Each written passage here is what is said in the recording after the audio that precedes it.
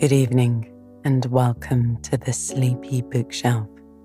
This season we will be reading Jane Eyre by Charlotte Bronte, first published in 1847. This is a book that has often been requested by our listeners, and we're so excited to bring it to you now. We know our listeners are as unique as our novels, and lucky for you, our bookshelf is varied with lots of different types of stories to lull you into a deep sleep. The following is a preview to give you an idea of what to expect from this season. Jane Eyre is an intimate portrait of our intelligent and resilient title heroine.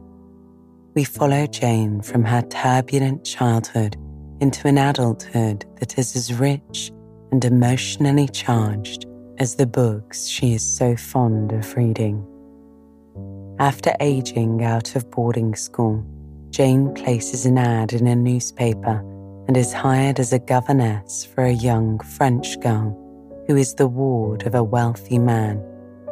She takes up residence at Thornfield Hall, where feelings begin to stir within her. The object of her affection is the master of the house, the mysterious Edward Rochester. But she fears that their differences in upbringing and social standing will keep them apart.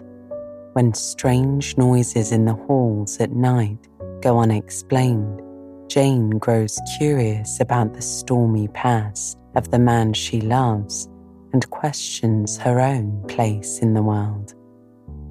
We hope you will join us for this season. However, if you decide that Jane Eyre isn't your cup of tea, feel free to explore the rest of the bookshelf. We're sure you'll find something to help guide you into a restful sleep.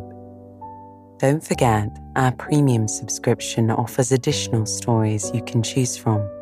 You can sign up whenever you'd like and listen to bonus content between the seasons on the main feed, or as an alternative to them. And remember, if there's a book you'd like to hear on the Sleepy Bookshelf, you can go to our website, sleepybookshelf.com, or use the link in the show notes to cast your vote. So if it's time for bed, why not choose an episode, get cozy, and you'll be asleep in no time.